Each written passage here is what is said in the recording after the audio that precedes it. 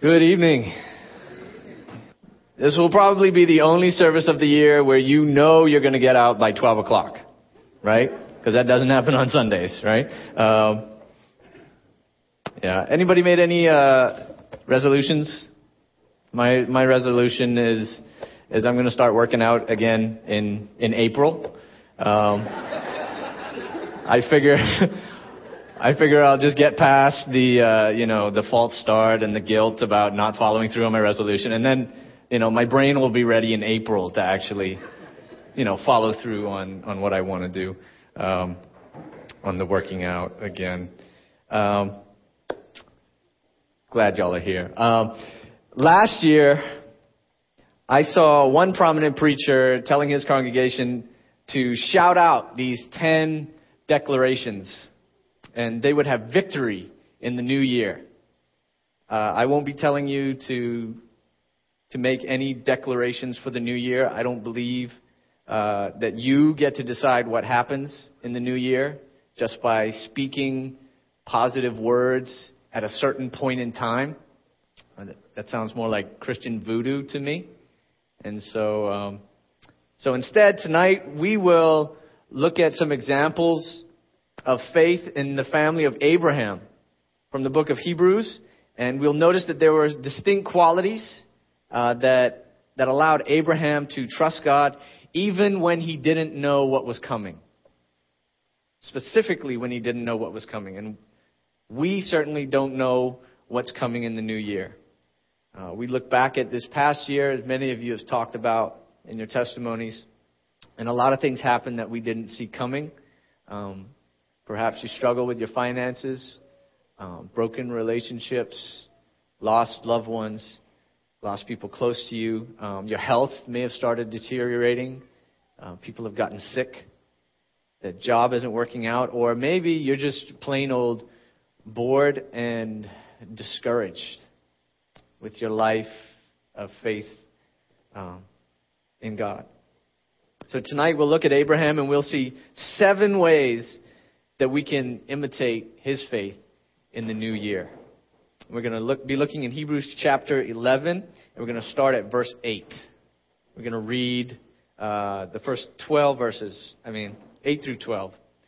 This is what it says. It says, "By faith, Abraham, when he was called, obeyed by going out to a place which he was to receive for an inheritance. And he went out, not knowing where he was going. By faith, he lived as an alien in the land of promise, as in a foreign land, dwelling in tents with Isaac and Jacob, fellow heirs of the same promise. For he was looking for the city which has foundations, whose architect and builder is God. And by faith, even Sarah herself received ability to conceive, even beyond the proper time of life, since she considered him faithful who had promised. Therefore, there was born even of one man, and him as good as dead at that, as many descendants as the stars of heaven in number, and innumerable as the sand which is by the seashore." Let's pray, and then we'll talk about this text. Let's pray. God, Lord, we thank you for bringing us to the end of this year. And we pray tonight that as we read and study your word, that you would prepare our hearts for the next year. That we would see you and your greatness, see your trustworthiness and your faithfulness, and be ready to live by faith. Father, may my words fall. May your words stand. Lord, change our hearts. In Jesus' name, amen. Verse 8, by faith. The first 2 words we see that enabled Abraham to do anything is by faith. And before we even get into the 7 ways to live by faith this year, we need to do some groundwork to cover before we get to Abraham. So what is this faith that made it possible for these people to do these amazing things? Is faith like a superpower that we can use to do supernatural things, that gives us a supernatural ability, like to have babies in old age? Is that what it is? What what is so special about this faith that prompted Abraham to leave his country, his family, his home, to live as a nomad, fighting kings and rescuing his family from enemies? If we look at a couple of previous verses in chapter 11, we get a better idea of what this faith is and why it enabled these people to do these great things for God, and how it can empower us in the new year to trust God with whatever He may allow into our lives. Let's go back to verse 1 in chapter 11. Verse 1 says, "Now faith is the assurance of things hoped for, the conviction of things not seen." And so what we get from this is that faith, in essence, looks forward to something better, right? There are things that we hope for. We're looking for something better. We're assured that better things will come to pass. It's why we don't like movies with depressing endings, right? Like, we hope that at the very last minute, the hero will win against all the odds and the people will end up better than they did before. But is this just wishful thinking? What is this assurance really based on? Verse 6 will give us a better insight and a richer idea of what this faith is based on, what it really looks like. Verse 6 says, "And without faith, it is impossible to please Him," being God. "For he who comes to God must believe that He is, and that He is a rewarder of those who seek Him." So the first part of this verse tells us that it is impossible to please God without faith. But then it tells us how to please God and what it means to have faith. That's what this "for" clause explains. It says, "For he who comes to God must believe that He is, and that He is a rewarder of those who seek Him." That explains what it is to have faith. First, it means to believe that God is. The word they use is. And this is more than just believing that God exists, because we can make up any God in our head that we want, right? What it means is that it means that we believe in God, that God exists as He has revealed Himself in the Scriptures. All of His attributes, His omniscience, His omnipotence, His omnipresence, His compassion, His justice, His wrath, His faithfulness, His holiness. So we believe all of those things, that God exists in all of these ways, with all of these attributes. And the second part of the verse tells us that faith will believe that God is always generous and always does good to those who continually seek Him. So faith is based entirely upon who God is and what He is able to do. So every time tonight when we see the words "by faith," we need to see that faith is not a power that we have, not a power that we can muster up by our own will, but the power is in the object of our faith. God and His faithfulness, His consistency, His power, and His love. And we see Abraham living with this truth as a reality in his life. So let's look at the first of the 7 ways that we can imitate His faith. We know what faith is now. So how do we live by faith in who God is and what He can do? The first way we can live by faith. Faith will act in obedience. The first thing we are told is that by faith, Abraham obeyed, not knowing where he was going. He believed God was right, okay? And he let his actions follow through on that belief. Faith will act based on the trustworthiness of God and His promises, even when we have no idea where our obedience will take us. Just like Abraham had no clue where he was going when God called him. This year, God may ask you to take a step of faith in obedience. And you may not see how it will work out, but you can know that if it is really God who is calling you to do something, you can take that step by faith. based on who God is. You're going to hear me say that all the time tonight. It's based on who God is, His trustworthiness, His character, and what He can do. Sometimes faith will seem ridiculous and absurd, but it is better than no faith. We are looking for something better. That's what faith allows us to do. If you say it is better to trust in science and in reasoning and in pure logic, then what happens when you are sick and dying and the doctors tell you they can't do anything for you? If you have no faith for something better, you have no hope, which will lead you to despair.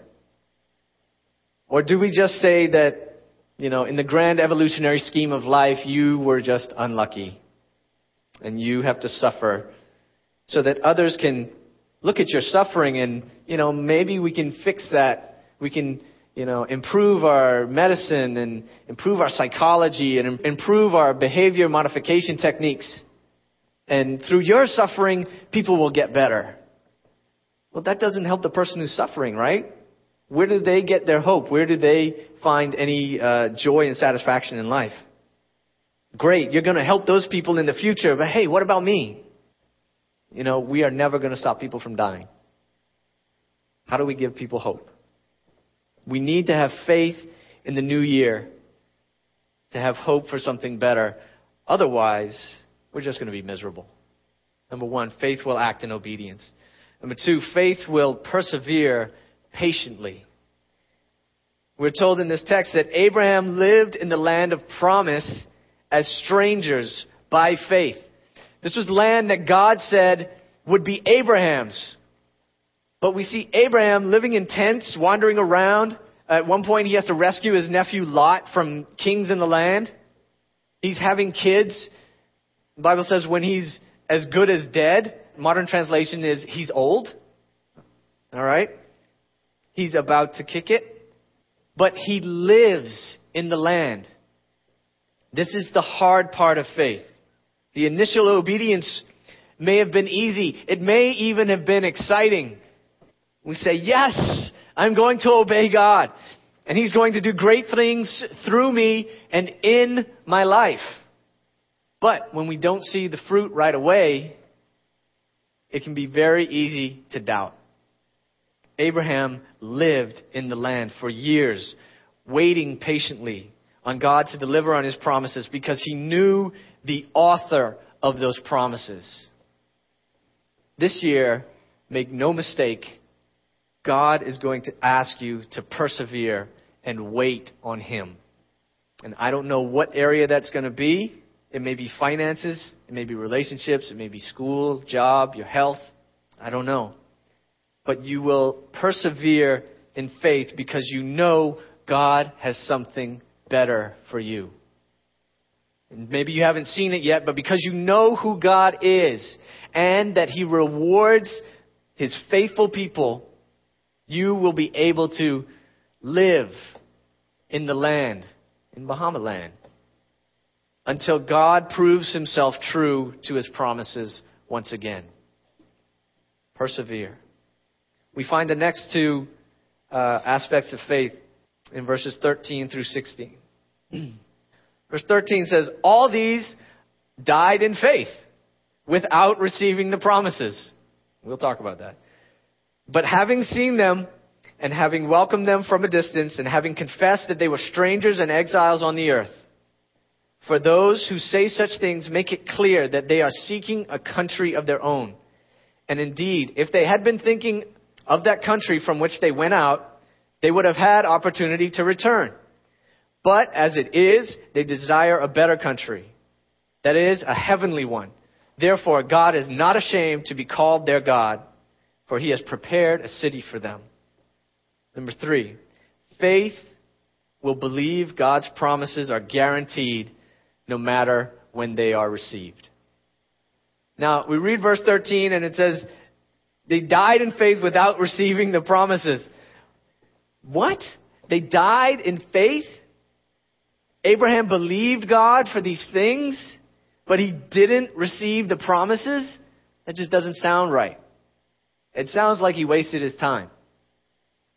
if we were honest with ourselves. But what else does the text say? The text says we are told that Abraham greeted the realities from a distance. And he knew that the earth was not his final home. In Abraham's mind, once God made the promise, the reality of receiving it was assured. It was guaranteed no matter when he received it. It was as good as done. Again, this is based on the trustworthiness of God, knowing that he has the power to make anything happen at any time, even if it's after we die. And he is always good and will always give us the best thing for us at the best time. Number 4, faith will not look back in regret. If Abraham was only looking for an earthly reward, he could have turned back. He could have said, you know what, this isn't worth it. It looks like God isn't coming through with this promised land stuff. You know, the people I'm living with are heathens. He had every rational right to turn around and go back to the comfort of his own country, his family, his house, and even probably regret his initial obedience. But he didn't, because he trusted God's wisdom to bring him from his past to where he was right now.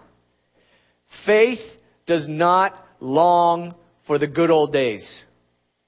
If you moved in obedience to God, that was the best thing you could have done. There is no room for regret. Faith lives in the moment of where God has brought you. So let's not look back at this past year, or maybe even this past decade, or whatever decade was great for you, the 90s, the 80s, the 70s, the 60s, the 50s, wherever you want to go. Whatever was your golden age in life. Don't look back at that and long for that. It'll only make you bitter. And it'll only hinder you from moving into the next phase that God has for you. This is why Solomon says in Ecclesiastes, he says that we should not ask, why were the old days better than these? For it is not wise to ask such questions. It's not where you've been, it's where you're going. And Abraham understood that. And on the flip side of the same coin, number 5 is faith will look forward. Faith won't look back, but it will look forward. Abraham was looking forward to a heavenly city. He knew that one day, even if it was after he died, God was going to give him a better home, a heavenly home. And in the same way, we should not live as though this life is the only place that we will ever have. You know, we can spend this next year and the rest of our lives trying to make sure we have more money and more stuff and more security because we think this is it. This is our ultimate home. But it's not. And I just want to say a word to the parents. Parents, beware of unconsciously training your children to believe that they need to work as hard as they can to get as much as they can, as fast as they can in this life. Because if they don't, they might not have enough to survive. You'll be unconsciously teaching them that God might not provide, that God might fail them, that God might not be faithful. And they grow up and they become intelligent, they become industrious, ingenious, ambitious, godless adults because they did it all on their own. Abraham understood that he had to move by faith, trusting God's character to provide. And someday he would receive the promises in full. And that makes life more interesting, don't you think? It certainly adds some adventure to what can otherwise be boring and stale Christian lives, where we have provided everything for ourselves in the flesh, but have not allowed God to do anything in the Spirit. Do you want your children to be faithful to a call God might put on their life? Or do you want them to be rich? You say, well, why not both? What if it's an either-or option? Either they follow God or they're rich. What do you want them to be? We want them to follow God. So in the new year, be sure to cultivate a culture in your homes of living for the eternal promises of God by faith. And instead of looking back with longing, let's look ahead with anticipation for where God may take you if you will be obedient. As a church, let's move into the new phases of obedience God will call us to without wishing things could be like they used to be. Finally, the last two, verses 17 through 19. By faith, Abraham, when he was tested, offered up Isaac. And he who had received the promises was offering up his only begotten son. Sound familiar? It was he to whom it was said, in Isaac your descendants shall be called. He considered that God is able to raise people even from the dead, from which he also received him back as a type. Not only did God call Abraham to sacrifice one of the ways God said he would fulfill his promises through Isaac, but with that same sacrifice, God was asking Abraham to give up something that was so precious to him. But we see that Abraham's idea of God was so big that he believed that God could even raise the dead in order to make sure that his promises would somehow still be fulfilled in Isaac. Look, sacrifice hurts. I'm not naive. But in the picture of Abraham sacrificing Isaac, we can see God reminding us, hey, I know what sacrifice feels like. God sacrificed his son, Jesus, on our behalf to pay for our sins. Jesus allowed himself to be sacrificed and experienced the weight of sin on the cross and the unbearable pain of being separated from the Father as he bore our sins. But those sacrifices served a purpose. They made it possible for us to have a relationship with God. And just like Abraham thought God could raise the dead, God did raise the dead in Jesus.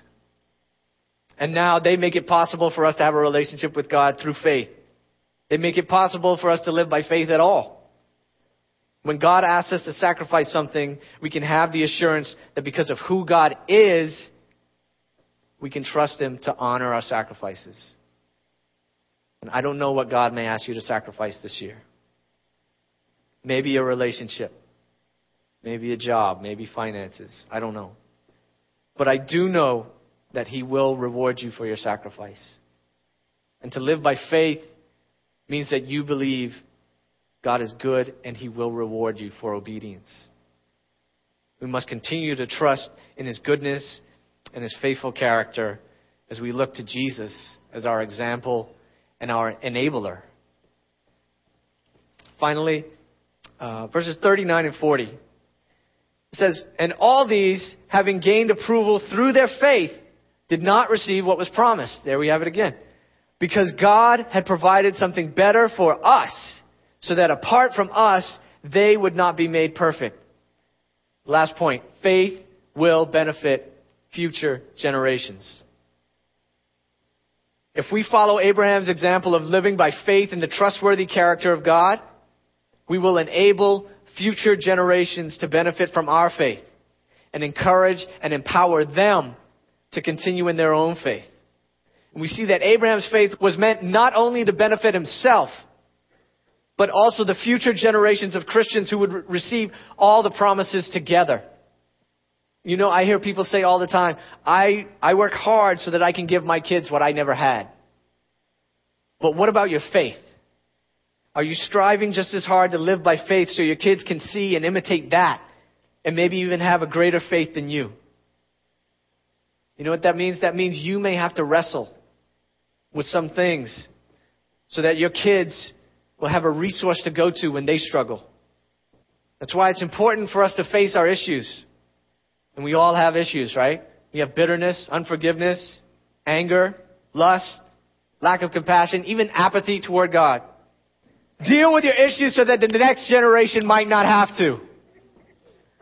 Cut off the pattern of sin that may be in your family to give the next generation a fair shot at a strong faith. Let us strive to pass on a powerful legacy in the new year. This year. So, this year, may we know the glorious character of God as we study his word, and then have the faith to act on His truth based on who we have found Him to be. Let our hope be based on God and not on our own feelings and our manipulations of what we want. Let's live by faith this year and gain a good testimony from God. Happy New Year.